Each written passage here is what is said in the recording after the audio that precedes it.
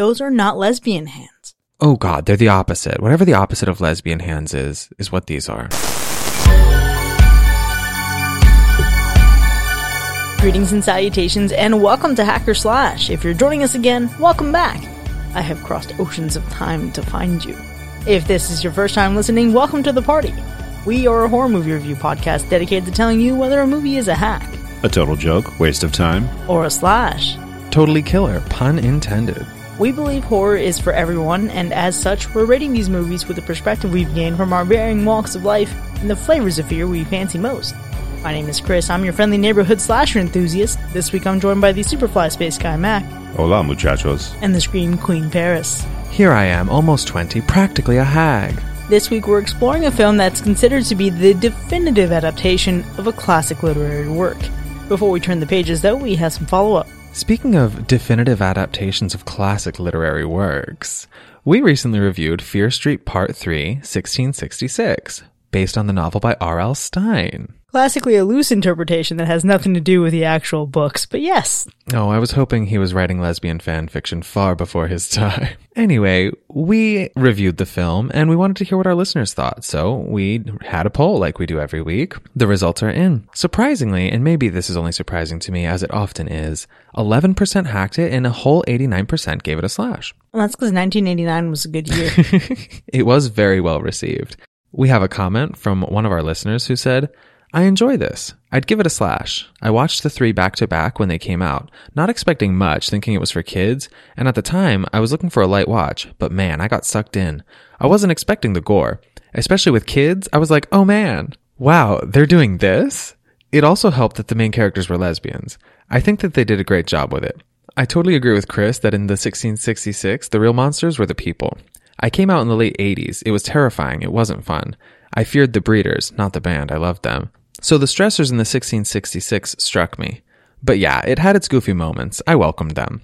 I'll have to rewatch. I had forgotten a lot, apparently, about the ending. But overall, I thought it was a fun ride. Yeah, I absolutely love this comment, especially with the personal connections to thinking about how this movie can send us back to particular moments in our lives. I can't imagine coming out in the 80s. Particularly, I think we discussed this during our bonus episode on Scream Queen, My Nightmare on Elm Street.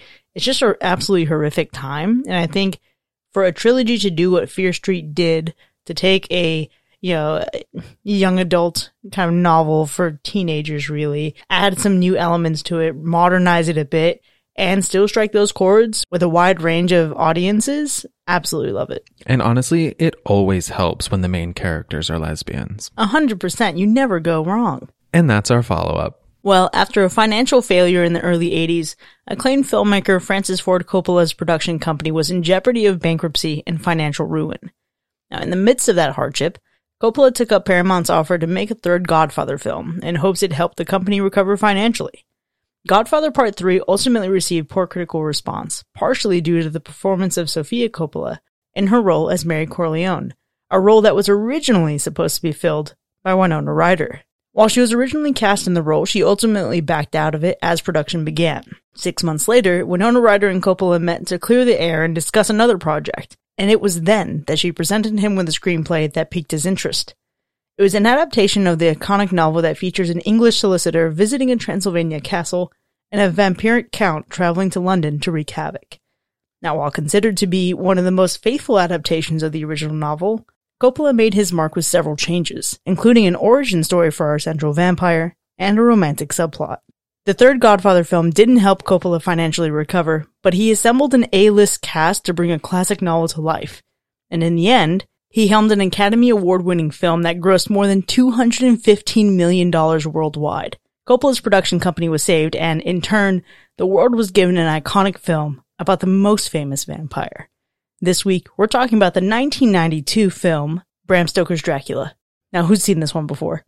I have. It's been probably a good decade since the last time I watched it, but this is something I've seen. I have never seen this movie before. But have you read the book? Of course not. I also thought that the book was written by a woman and had no idea who Bram Stoker was. Bram Stoker is famously rumored to be gay. How could you not appreciate Bram Stoker? Okay, the interesting thing here is that I thought he was the director or producer of this movie and could have told you that he was gay from that, which is not true. Paris, we have a lot of work to do. I know. I'm a mess this episode. Get ready. I haven't seen this movie. I've seen many adaptations of Dracula. You've seen Dracula in different forms over the decades, but I never saw this movie. I did, though, read the book when I was younger.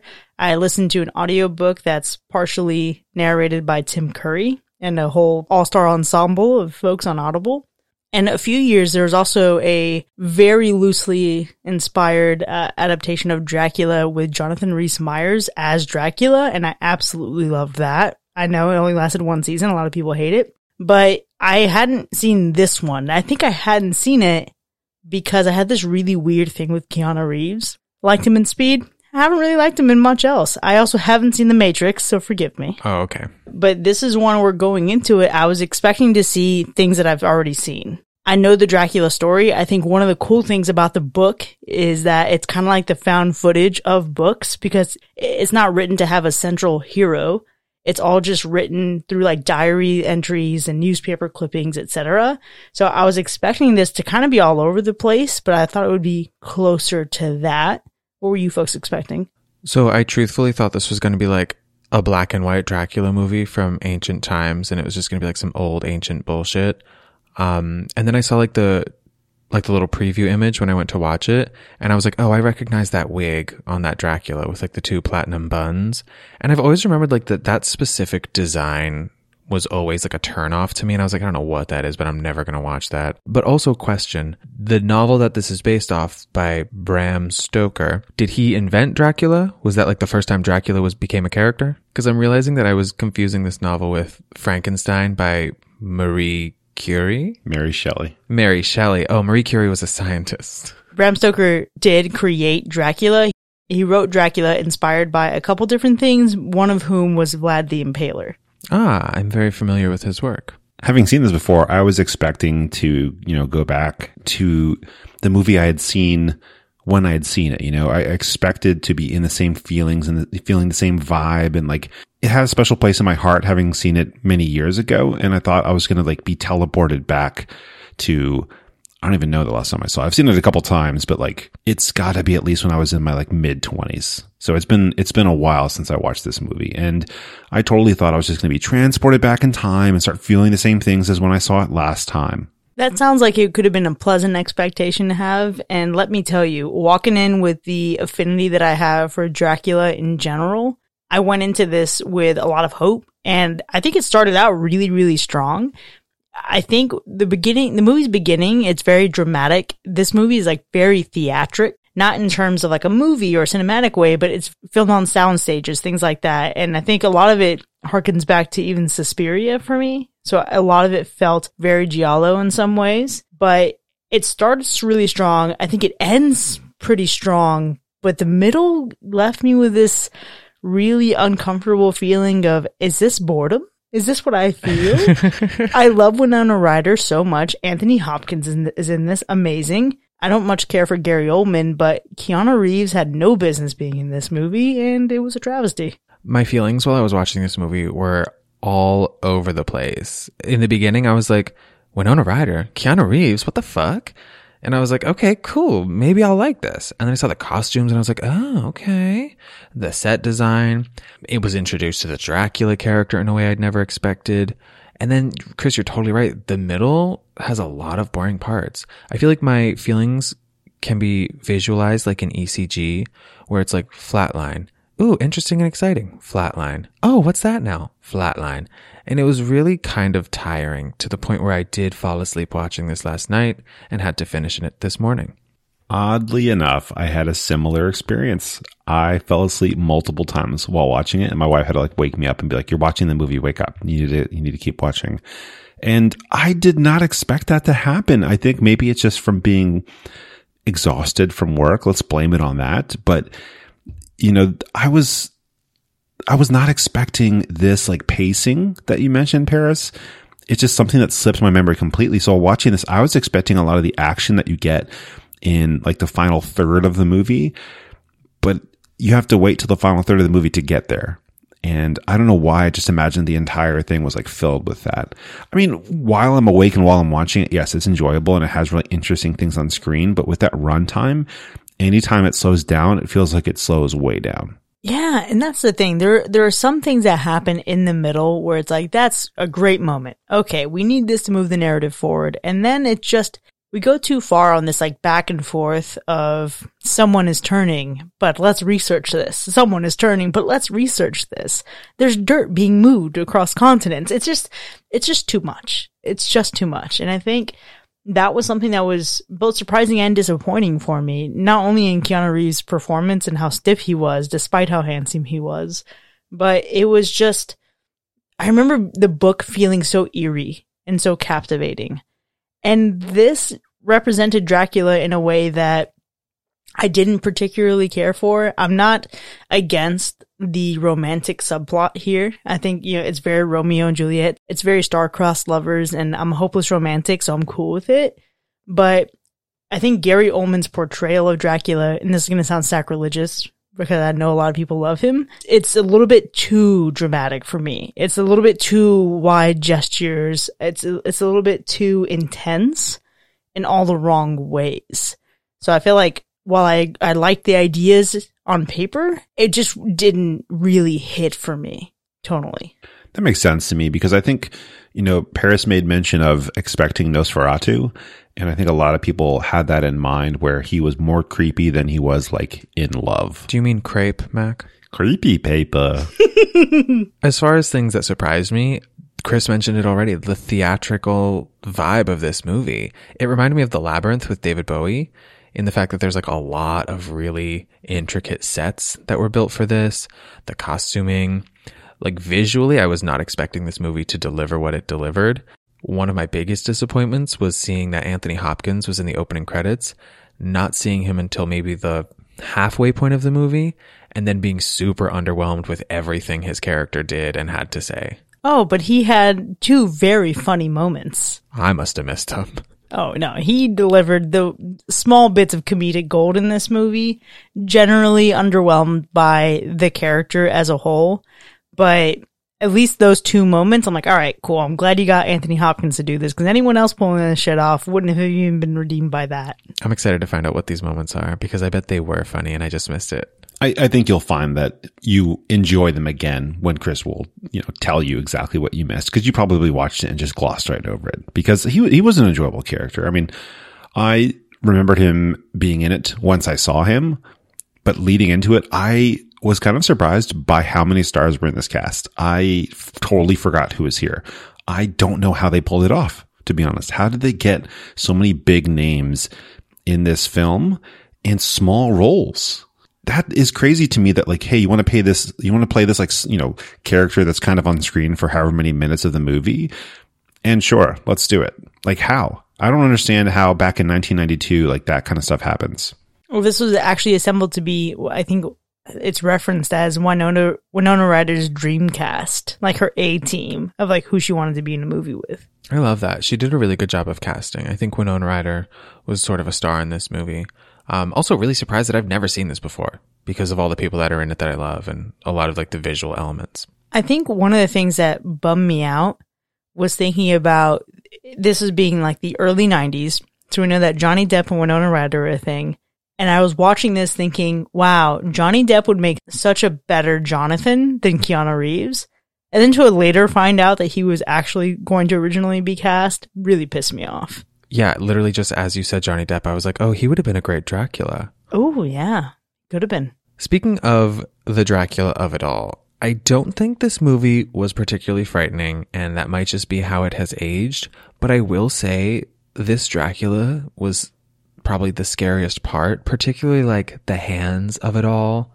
These were the ugliest, nastiest hands I've ever seen, and so much camera time was given to them. Those are not lesbian hands. Oh God, they're the opposite. Whatever the opposite of lesbian hands is what these are. You mean, so basically porn lesbian hands? But worse. But old, yeah. But make them old and decrepit. And have hair on the palms. Oh God, that was so bad. It was so bad. And like jagged nails. Ugh. But I think they did a good job of like showing him on screen how he was described in the literary word. He was supposed to have a mustache, bro. He did have a mustache. He was clean shaven. Well, he was just kind of furry all over, so. Like the younger and middle-aged versions of him had mustaches. Yeah, but old him was not like, it didn't match what my mind had created when reading the original book. Isn't that always the way? It is, except for Katniss Everdeen. She was great. They really nailed that one. Your mind conjured up Jennifer Lawrence. Jennifer Lawrence. Wow, I'm ashamed that I couldn't come up with her name. Yeah, the cat was the only thing that was inaccurate there. I think the younger version certainly looked better, but I think I also just find Gary Oldman entirely unattractive. So I don't see him as this seductive vampire. And I get, like, he's only there for his long-lost love. Sure, I'm here for it. But I also just don't feel like he matches with the woman he's supposed to be in love with. I think it was a different time, though, because I'm sure other people were considered for the role. But in the early 90s, there was like a thing for long hair and clean-shaven faces. And now we've kind of flip-flopped. We went through short hair with beards, and now it's like long hair with beards is cool. But let's be clear. Keanu Reeves was cast because they wanted a bigger heartthrob than Johnny Depp to play this guy. But then they give you fucking Gary Oldman as Dracula. That doesn't make sense. They knew what they were doing with heartthrobs. I'm going to say something probably controversial, but I'm going through his IMDb, and I just don't think I like Gary Oldman at all. The closest thing I've ever enjoyed him in is Harry Potter, and even then it was very meh. Who was he in Harry Potter? He played Sirius Black. Oh. But that's it. Like, yeah, I get that he's good at acting, and he, like, disappears into his roles because he's in 100 things that I didn't realize were him. But, like, I don't like him. I'm sorry, Gary. He's better as Sirius Black.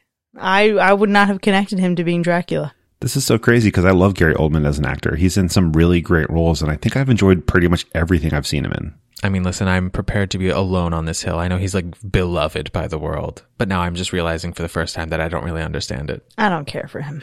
But I will agree with Paris, you know, with his earlier statement that the movie is not scary. I don't think it's really meant to be that scary. I don't want to see a Dracula made in a scary version where it's like modern horror.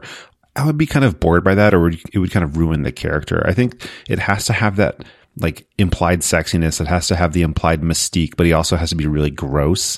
And I don't know if that just makes the character less scary, or if we just need to see him depicted in a different way for it to work. To be fair, I do think the only thing that was scary about this was the hands. That's legitimately it. Just imagine those things touching you. Oh, no, stop. If you're scared by the hands, did you not look at the neck? That for me was the only thing that really grossed me out in this movie. I do think they make some very specific choices that could be seen as gory or questionable at best. But I will say this, it's different from the book. And there are a lot of things that are similar, right? I know that this is considered to be one of the most faithful adaptations, but there was enough done in this that made me feel like I wasn't just reading the book. I don't know if it's a good or bad thing yet. I'm still sorting out my feelings, but I do think for this to be another adaptation of Dracula, and by this point we had so many before this movie, I do think it made some solid choices to set itself apart. Having not seen any other real Dracula pieces of media, I feel like this is super original. I've seen many, many things within this movie that I'd never seen before in my life. So this is definitely getting quite a few originality points from me. It's kind of crazy that Dracula, in 1992, Dracula was already around for like 100 years almost in the way that we would think about him. But yeah, so it loses originality points there, but you've never seen him portrayed in this way. And I think just as an overall movie, it left such an impression on the idea of vampires in film that it affected everything else that came after it. So sure, it's not the original Bram Stoker Dracula in, printed word, but it just kind of changed what vampires would be in general. So it gets major originality points there. I love that, Mac. It definitely feels like this movie heavily informed the modern visual language of how we view vampires. Very much the blueprint. And I think there's a lot of vampire content that is modern that references this ending. I will be lying if I said I didn't get a specific Twilight vibe from a particularly intimate scene in the climax. There are certainly a lot of references to the ending in this, and I think one of the things that I appreciate about the ending of this movie is how conclusive it is. It feels so much better as an ending than I think the book's ending is. It's impossible to have this ending in the book because of the amount of changes, but I think this one left me feeling better emotionally than reading the book. I think it had a pretty strong ending. I unfortunately fell asleep leading up to the end. So it's like one of those where I had to wake up and then keep watching and remember what I had kind of half awakeningly seen. So, but I've seen it before, so it doesn't matter. But the ending here, it does this where like, it does this thing where like makes you work for the end, right? Where like there's a lot going on as it builds up. It's all of a sudden too, because for most of the movie, there's like spikes and we get these little spikes. And then when we get to the end, it's just like a ton of stuff all at once. And it kind of exhausts things where by the end you feel relieved when everything is over. And it's so effective here. I think you don't imagine that there would be a sequel or that they would try to do anything with it. You just know that like this story has been told. Well, let's see if that sense of relief translates to some positive ratings here. Now, before we get into the scoring of this film, what's our body count? Our body count for Bram Stoker's Dracula is a pretty good number. We have a lucky number 9. A 9. Kind of an 8.5 if you really want to be specific, but I think rounding up is fair. But what about the animal report? This is not a good animal report. There is a menagerie of animals that bad things happen to. Maybe our worst in some time. I'm glad Ryan was not here to have to see this. Well, let's go ahead and get into our ratings then. Bram Stoker's Dracula from 1992. Was it a hack or a slash? So I really had low expectations for this movie. I thought it was going to be bad. And for the most part it was. This movie is mostly long, too long, boring, to the point where you might fall asleep. There's a cool hour in the middle of this movie that could really use an edit. But also I loved a lot of things about this movie. The visual style was really something I enjoyed. I love the labyrinth. I love like anytime people are putting like a lot of effort into set design and costumes. The costumes in this movie, oh my God, I'm obsessed with them.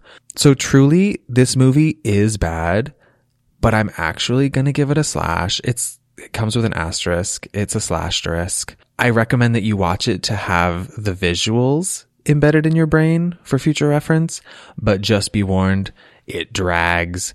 A lot of it's not good, but the parts that are good are really good. And they're almost all superficial and lacking in substance, but some of the best things in life are. That was not what I expected from you, I'll be honest, because I think you've said before that vampires are inherently hot, and I just expected, well, this or that, but vampires. So they're hot.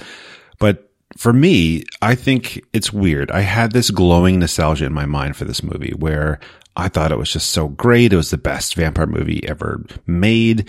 And I don't necessarily think that's true anymore. I think it's a pretty good vampire movie, but I think there's better stuff out there in the world. Obviously, What We Do in the Shadows is the most recent like incarnation of vampires that I really appreciate. But back in the day, I even enjoyed watching True Blood. You know, I don't know if that says anything about me. But this movie's good though. It's something that you can enjoy watching. It's long. It gets really slow. There's some parts that kind of make you go, why? But it's overall a good watch. I think you've got amazing actors. You've got amazing acting as well. These actors are like really putting in some work. And then there's Keanu Reeves. And Keanu Reeves was so horribly miscast for this role. It's just painful. It's actually kind of funny anytime he speaks because he attempts to do an accent and it's so bad that he shouldn't have even tried to do one whatsoever. It would have worked so much better if there was not even a hint of him trying. But I digress. I think overall the movie's enjoyable. It's very entertaining. It is kind of a monolith when it comes to vampire movies. Like when you watch this, you'll understand how everything else afterwards really just lived in its shadow for a good, 20 years at least before something new really came along.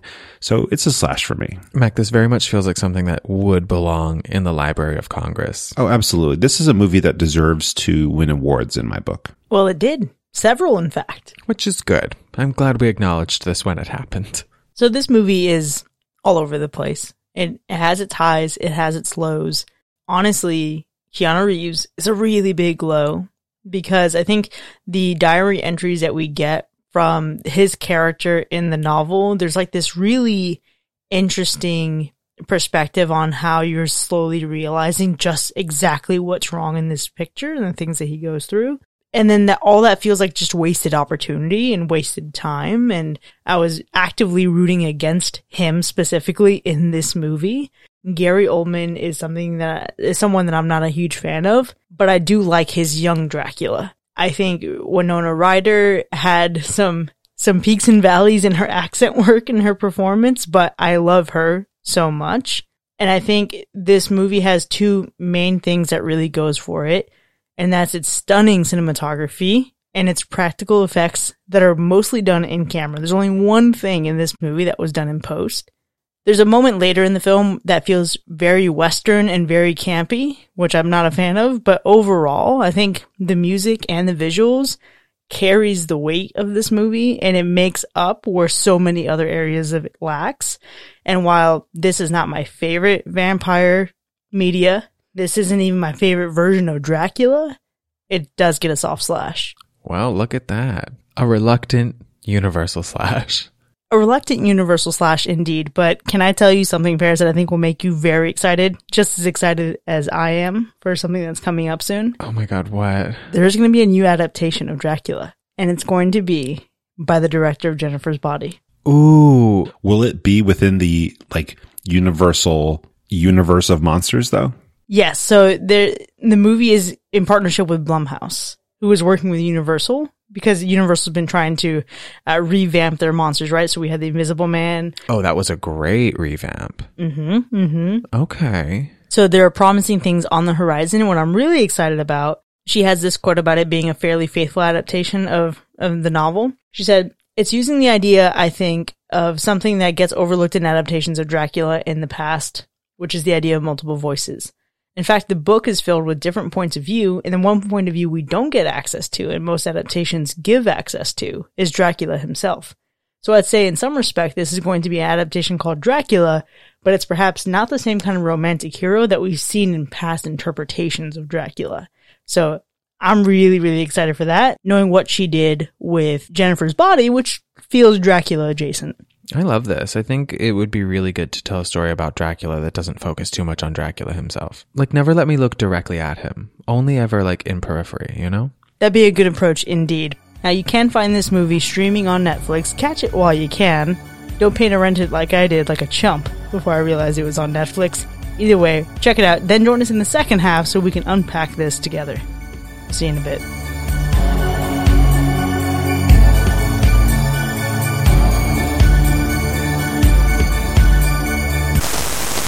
Are you a vampire looking to purchase property?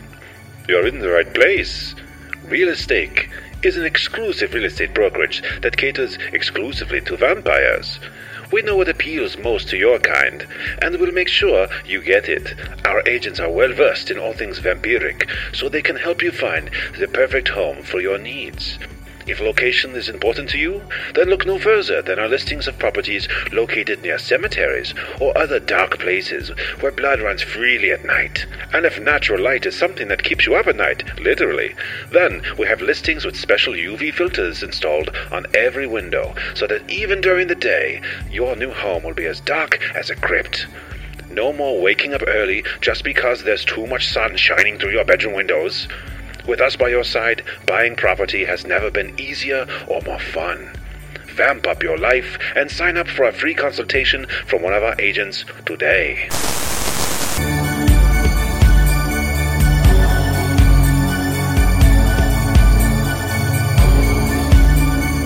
Welcome back, folks. You are now entering the spoiler zone for Bram Stoker's Dracula, which has earned a reluctant Universal slash. We have a lot to get to here, but before we get into the specifics of our ratings, we have some gore to get down to. So, Paris, what's our gore score for this movie? Listen, I have some big shoes to fill because Alexis is not here. But we have concluded that the gore score here is medium. We get some gore that's pretty intense, but it's sprinkled throughout. It's dispersed pretty scarcely, I'd say.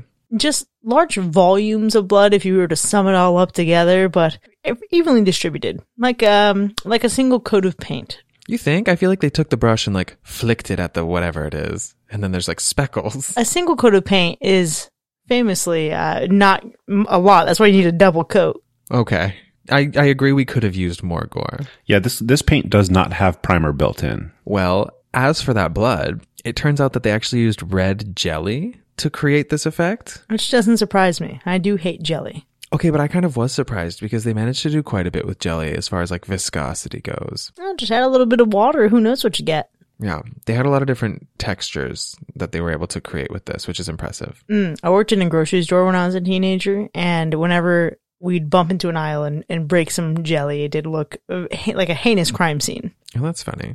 I'm curious if it's like the American jelly, like, you know, what other people would call jam, I guess, or if it's just like gelatin water. What's the difference between jelly and jam? It must be jelly because jam don't shake. Yeah, so like we have jelly that's kind of like Jell-O, right? And then we have jam that's closer to preserves, but then we also have preserves. But I think overseas, when you have jelly, it does not refer to the thing that we call jelly. It's more like Jell-O. And then the stuff that we call jelly is jam, and then the stuff we call like jam is just preserves. I'm not even sure if that's actually accurate, but I know that we mix them up. Okay, so jelly is the blood, and everything else is just the same. Sure. Right. Okay, we need a grocer to confirm this information. Yeah. We need a non-American to help us. Yeah, please, somebody who does not live in the U.S., tell us what jelly, jam, and preserves are. Okay, so back to the blood. Allegedly, preview audiences for this movie found it so gory that 25 minutes of footage was removed to make it less so, which is like such a bummer. They cut the wrong 25 minutes. There's a whole 60 minutes they could have cut and still left that 25 minutes in. Yeah, what about the preview audiences that found this to be too boring? We made no accommodations for them. I would love to see a director's cut of Bram Stoker's Dracula. I would too, Mac. Because even though this movie was never really at risk of getting an NC-17 rating, they were honestly hoping for an R. Coppola and the studio actually agreed to cut some of the more ultra-gory images from the final movie. But they exist somewhere. They've still got the negatives. Scan them into 4K Blu-rays or whatever you got to do. Yeah, negatives famously archive very well. I just want to see a fan cut of this film without all the bullshit. Yeah, let's cut it down to a tight 120, re-release it, make billions. What were y'all's favorite kill? I think my favorite kills were pretty obvious. It's the 3 lady vamps getting axed at the end there. Rude. Wow.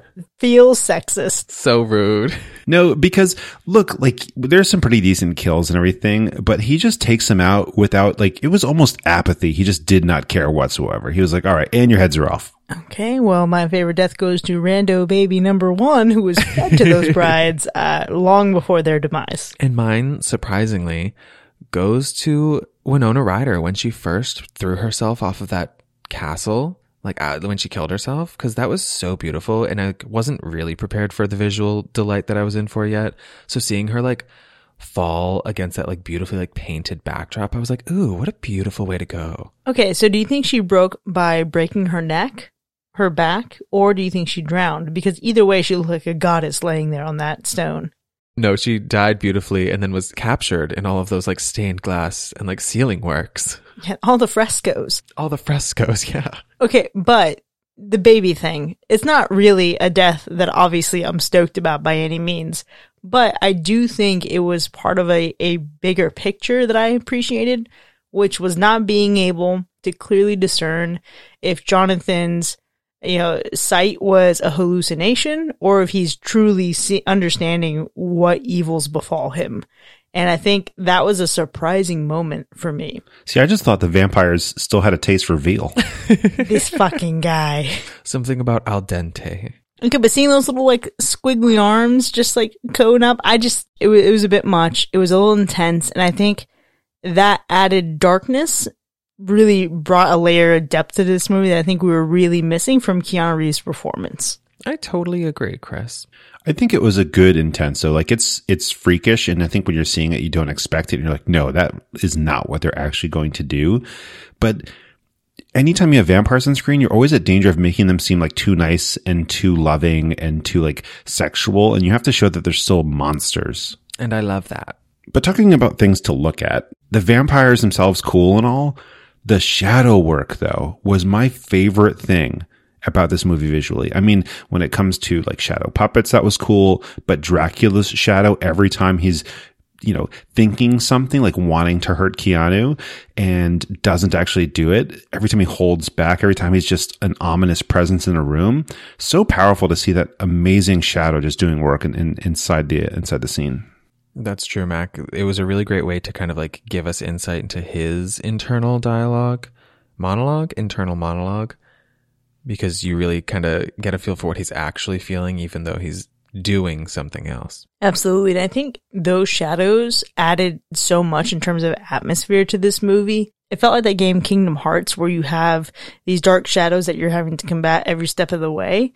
And seeing the shadows themselves were more of a character than I think a lot of the supporting characters in this movie were. And I think what's really cool about this movie, and again, what like really put it into solid soft slash territory, was how impressive the lengths that they went to were to get all this achieved in camera. The set work and the cinematic tricks of even like that point where, you know, Keanu's character is kind of lifted into the carriage with that long arm, and like the tricks they played with miniatures and perspectives and false floors with lifts. It's so impressive. And I think this movie is really a technical masterpiece. Absolutely, Chris. The visuals are the best part of this movie, hands down. That's going to be the thing we all remember when we look back on this movie and don't really remember why it was a reluctant slash. We'll be like, I thought that movie was good. And then like we'll watch it again and be like, oh no, wait, I remember. It was a beautiful, long, boring thing. Yes, exactly. Now, when it comes to picking a favorite visual, it is very difficult. I am obsessed with the costume work, even from like the first outfit that you see Dracula in that has a very like raw, muscular, like actual like red musculature structure to it. I don't know, it's hard to describe. You'll see it when you watch the movie, or if you've already watched it, listeners. But also the girls' outfits, every single outfit that Winona Ryder had on, except for one that we will get to a little bit later. The costuming was incredible. The set design was gorgeous. And even just like some of the small elements, like at one point when Dracula like catches her tears and they turn into diamonds, just like little tiny things that they did all throughout that really helped to create this like fantasy world. Like I was feeling this fantasy, and I'm so glad I watched this movie because of all the things I got to see. Turning tears into diamonds has very every kiss begins with K energy. Well, now it does. I think it's interesting to think about the fact that the costume designer had never seen a Dracula movie prior to being hired to make this Dracula movie. And like, how do you nail it so well without ever watching all of the vampire movies leading up to this? Maybe that's why it was so good, because it wasn't modeled after things that came before. Helps give it that originality. Yeah, the level of detail that went into these costumes is so delicious. I hope these are like archived somewhere and are being kept very safe so that I can wear them one day. It's also crazy to imagine the fact that she was initially hired as the art director, but then Coppola sees some of her costume sketches and is like, no, you're doing the costumes for this film. Like, how do you do that transition? We're like, okay, I'll be the general like director in terms of art, right? And he's like, you are so good. I need you to focus on this one thing. I think one of the things for me that stands out visually, aside from the absolute magnificence that was the technical prowess in this film, was how they played with the richness of its colors. And I think that's really present in my favorite scene, which was the opening. Now, the dramatics of Dracula actually stabbing a crucifix and drinking its blood could have done without, but basically everything before that, you know, we get to the point where the narrative is saying the year is 1426, Constantinople had fallen, and we see just this red sky and some orange and teal hues, and we see the shadows of all these warriors and of Dracula, Prince Vlad, just absolutely massacring people. And we have like those spears with all these dead bodies around. That was such a haunting visual with like this slow marching orchestral music. It was just really intense and powerful. And I thought, this is a hell of a way to start a movie. Yeah, even at the very beginning, I wrote in my notes, is this movie really good? Because it started off with such a good impression. I think that's part of like good filmmaking, is it's like good storytelling. You have to entertain them when you're starting out, and you have to entertain them when you're wrapping up. And the stuff in the middle can get a little, whatever, as long as you have a good intro and a good exit, if you will. Speaking of good intros, my favorite scene, obviously, is when the three hot succubi sluts emerge from the bedding, fuck Keanu Reeves, and then eat a baby. You get everything there. You get gorgeous women, gorgeous costumes. There's a fake nipple. At one point, there's like a conjoined spider bitch that I was really feeling. And that whole thing, I was like, who are these girls? And then when they came back later, I was like, oh yeah, we're not done with them. Thank God. You know, they consulted an actual magician to achieve the work of them being lifted and raised from the bed. Oh, it was beautifully done. I do not know how they did that, but Freddy Krueger wishes. Well, now I don't know what to say because Chris picked the same scene that I had picked because it's so good. And specifically though, because I'll go in more detail because the entire intro scene is fantastic, but the like shadow kind of puppet work we get with the whole battle scene is my favorite scene. So when we get into that view where you can't really tell if, you know, is it all live actors? And you start looking and you're like, okay, there's obviously like 2D puppets of shadow being used here. I would honestly enjoy watching an entire movie made like that for Dracula. I don't even need all of the real humans in it. I don't know if I could do it. It looked dope, but if I did have an entire movie like this, it could not be the same runtime as this movie. Oh no, I'm imagining a type like 120 for sure. But I know that they originally wanted to make something that was much smaller scale, but they didn't want these massive sets.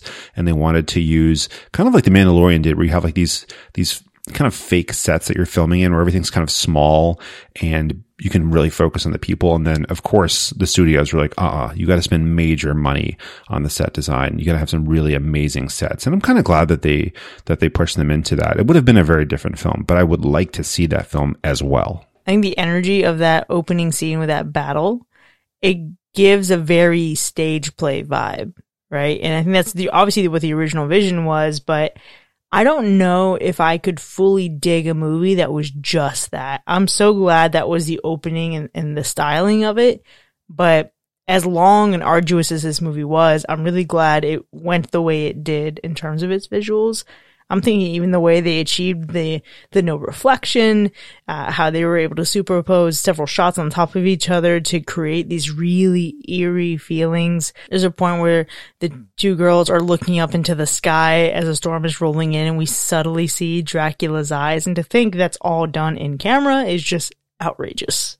I think if you have to pick a second favorite, when Keanu rolls up to the castle and finally meets Dracula in that, first part of the movie there, that whole series of events is insane and it gets more insane by the minute. But just the scene where he's helping him shave has so much tension built in.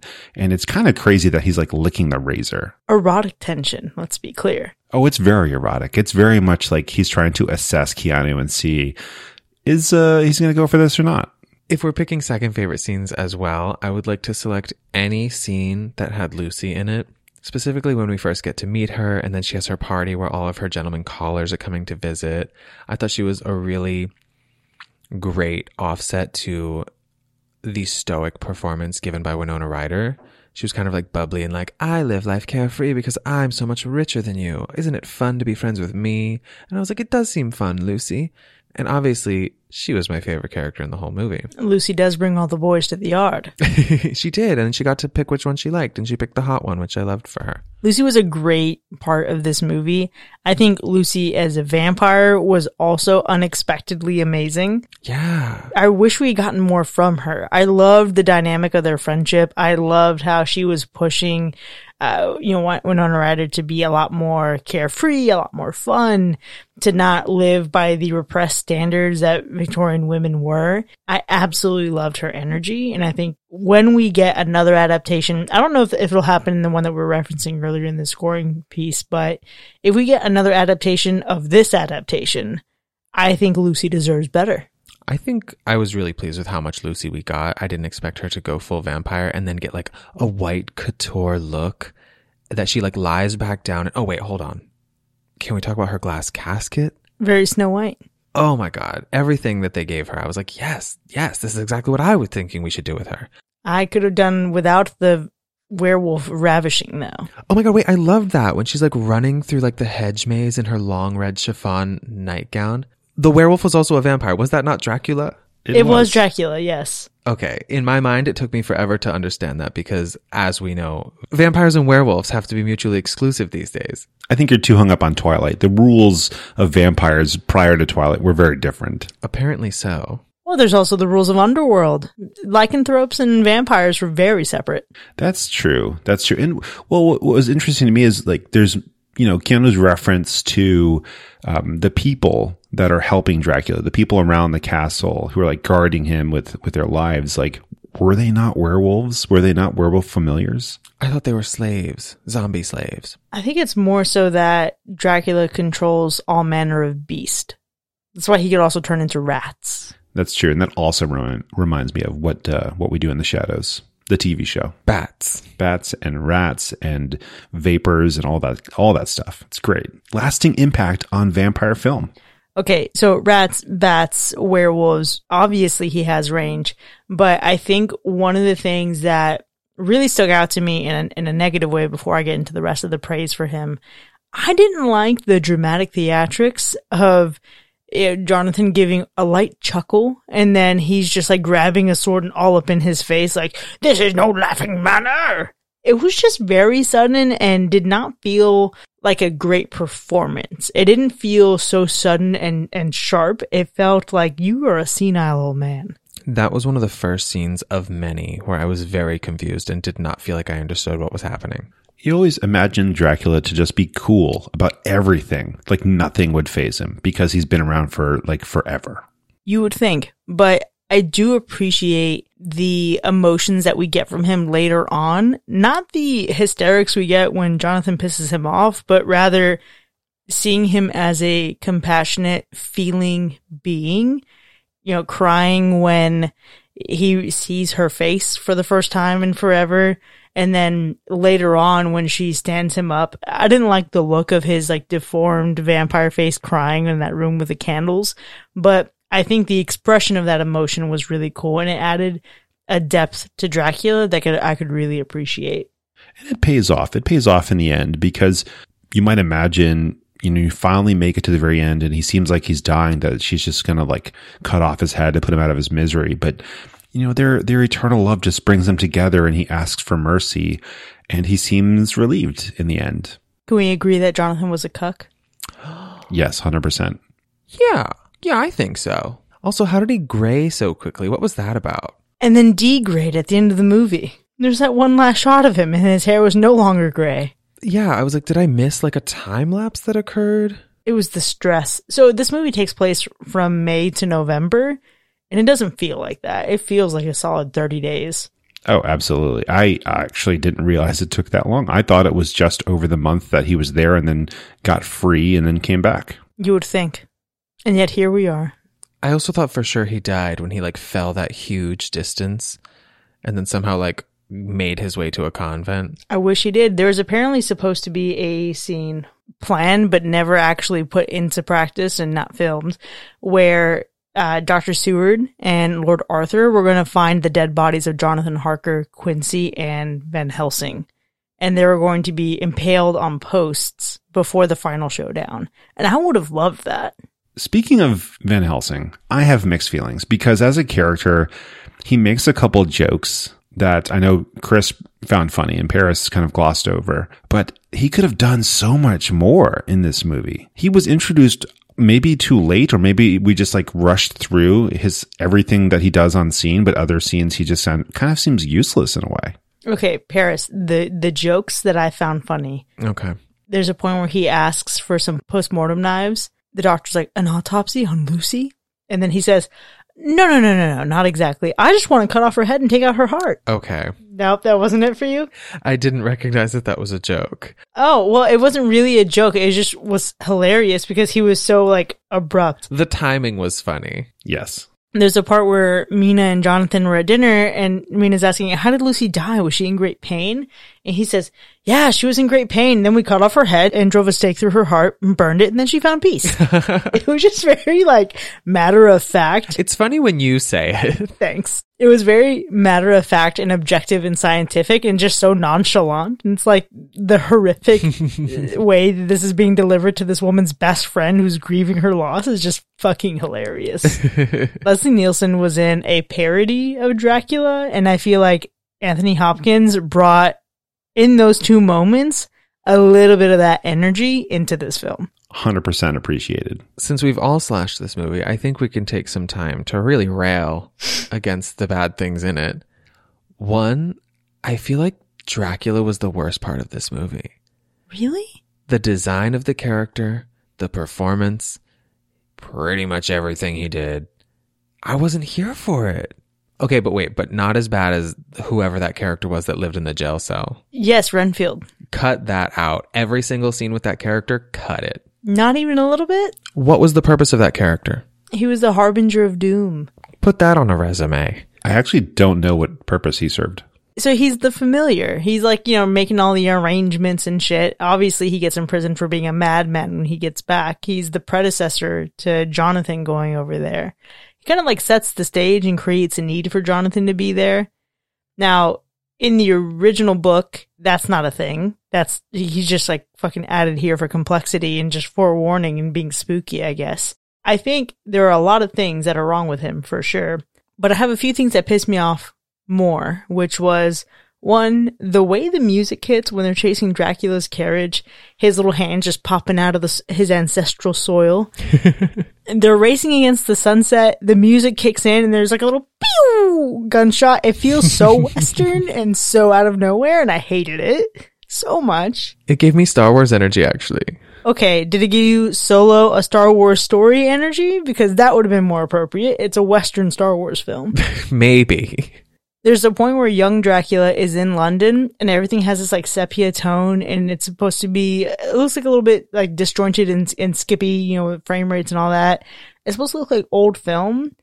That was really weird. I didn't like that. It slows back down into like hey, we're here now. This is the scene that's unfolding before us. But that was like a really weird stylistic choice that I didn't think they need to make at all. And the last but not least, aside from Keanu Reeves' performance, which I say again is the worst part of this film, Jonathan and Mina are kissing, and they have the most passionate, sloppy kisses that I just can't stand. Like, that's an energy I don't like. But the fucking peacock tail sliding in and just covering up the screen, so dramatic, and it added a level of whimsy and comedy that I don't think was quite appropriate for that moment.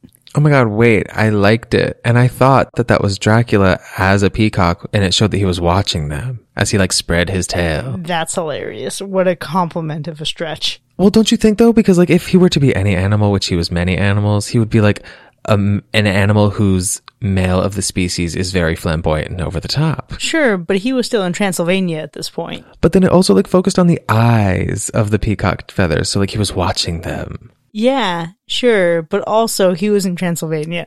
I don't know why this so seamlessly fell into place in my mind. I don't know. If he were a peacock, he'd be a scraggly-haired peacock because he was a scraggly-haired werewolf. That's true. He was also a werewolf with like a bat face. So that was kind of weird. He was like an ugly werewolf. Everything about him was unfortunate. Mm-hmm. Absolutely.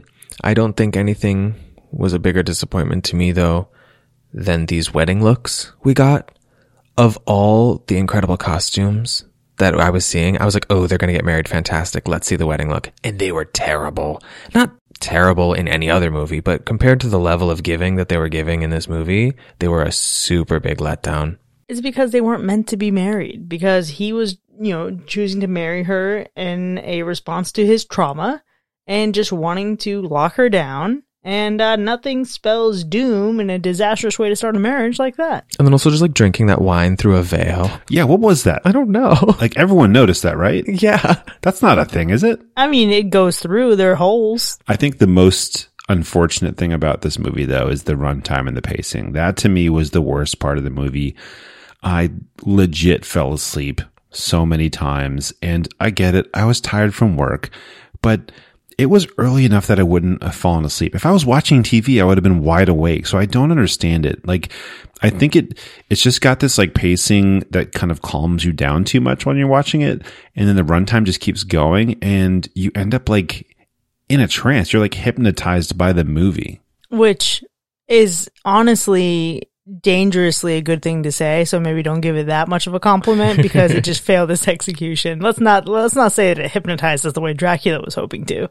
I feel like it's a combination of like not being that invested in the characters of the story and also not really fully understanding what you're seeing or like what's being said because of the accent work, where you're kind of, it's very easy for the brain to be like, I'm good. Okay, so wait, which had worse accents? Bram Stoker's Dracula from 1992, specifically with Winona Ryder and Keanu Reeves, or the 1666 Fear Street?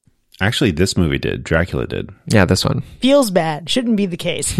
If you were to put that on paper and say, these relative unknowns from a Netflix horror trilogy suddenly go back to 1666 to seem real witchy, or this A-list ensemble of stars, which one has better accents? You wouldn't expect it to be the 1666. Fear Street, at some point, you stop noticing it. Right. This, we never stop noticing it. It's just so painfully there. You're just always aware of it. You kind of expect him to say something like, he was drinking my blood, dudes, because it just doesn't like line up with him at all. My boyfriend made that same joke, Mac. There's specifically a line towards the beginning where he's like, I need to go see Dracula. But it was like very that tone.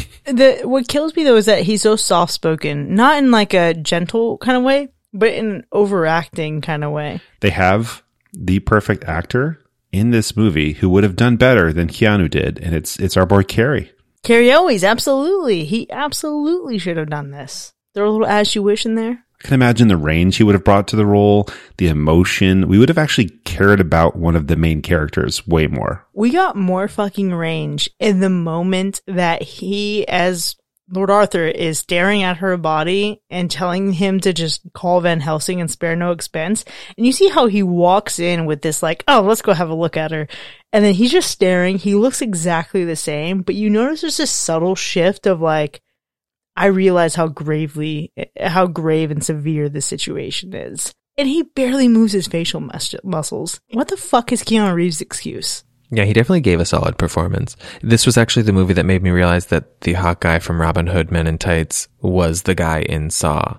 It frustrates me to no end that this is how you discovered that. I know, and I feel like you guys probably were talking about this on the Saw episode, and it just wasn't registering in my brain. Wait until you see him in the 2019 Black Christmas.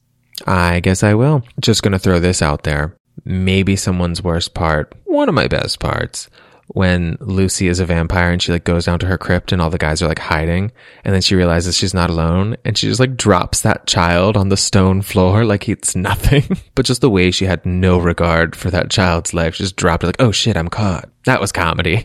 But one of the best parts was her look after being turned into a vampire. Yes. Every look she had was so good. I think after all we've said, though, I would still watch this again. And I know it's been probably a decade since the last time I watched it. And maybe I would wait another decade, but I would see it again. Absolutely not. I intend to watch genuinely any other Dracula property besides this movie. Again, it is what it is. It's cool. It's iconic. I've seen it once, don't need to see it again. I kind of feel the same, Chris. This movie's definitely iconic. I'm super glad that I did watch it. I've already recommended it to a couple people that haven't seen it. I want to watch this movie again because it was so delicious on my eyeballs. But unless it's like a better cut or just a sequence of GIFs, I think I'm going to have to pass. Well, speaking of passing, let's see how well you fare in Fact or Fiction, Flying Solo. Oh God, help me. All right, Paris, I hope you're ready. Number 1. Gary Oldman truly hated wearing the creature makeup and opted to have a double wear the wolf getup for some time because he couldn't stand it anymore. That's obviously fiction, Mac, because 1, Gary Oldman loves getting into costumes for his roles. 2, I bet he did have a double for some reason, but it's not the reason you said. Go. Oh, shut up. You just read everything before I put this together, didn't you? Because, yeah, it is a fiction. A double was used for some of it because he had an allergy to the makeup. He didn't love wearing all the stuff all the time, but he did, help design or make some of it. It's because he's Sirius Black. How is he more handsome as Sirius Black than as a young man? Okay, but wait, let the record show there's no way I can cheat because I still don't know where you put these things in Notion. That's true. There's certain things you guys have in Notion where I'm I don't know where they are. It's hidden from you, actually. It's only shared between Mac and I. Okay, cool. So indeed, I did not cheat. Well, also, Gary Oldman, within a decade in various movies, can play somebody who's 40, 50, 25, or somewhere in his 30s. I don't know how he does it. He's a chameleon. Number 2. That massive 5 head that he sports was not by design, but occurred as a result of the bald cap being used to outfit him for that super cool wig. That feels like fiction. It felt very deliberate as a choice, especially with the ears situation that was going on. Yeah, you're right. It's fiction. So the front of his hairline was shaved, 1, to make him look more like Vlad the Impaler, and 2, also to, work better with his makeup. Not the hairline. The hairline. Oh, it's precious. Listen, All of us who have widow's peaks have made the mistake of trying to maintain that widow's peak, and it seems like he went a little bit too far this time. Just kept going. It was giving very like It before It. Actually, this was after It. I forgot It was a remake. And number 3, Keanu Reeves was satisfied with his performance. And after a few years, he said, it's imperfect, but he was still satisfied with his work. Ooh, that's tough, Mac. It's already been 2 fictions. Would it be a third fiction? I'm going to say fiction. He knew he did bad from the jump. You are correct. I don't know about from the jump, but a couple years later, he did reflect on it, and he was dissatisfied. He was not happy. He was super popular at the time, and he had just finished filming multiple things back to back, and he was exhausted and was not putting in his best effort. Honestly, we all give Keanu Reeves a pass on this. At least I do. I do not. He did enough for it to be serviceable, and I'm like, You made too much money on this movie, sir. There are people who work far harder and make far less money than the fucking lackadaisical effort you put in. Like all the gays that did the sets and costumes. Exactly. I mean, Gary Oldman literally brought in a singing coach so that he could learn how to lower his voice an octave to sound more like Dracula. Fact. No, that is not a fact or fiction. That's just showing that more people, other people put in more work than Keanu did. It's just sad. But last one of the night, Gary Oldman was convinced this movie was worth his time when he realized he'd be able to say the words, "I've crossed oceans of time to find you." Oh my god, this is so tricky, and I could have a perfect run. Ugh, that seems so random to be fiction. I'm going to say fact.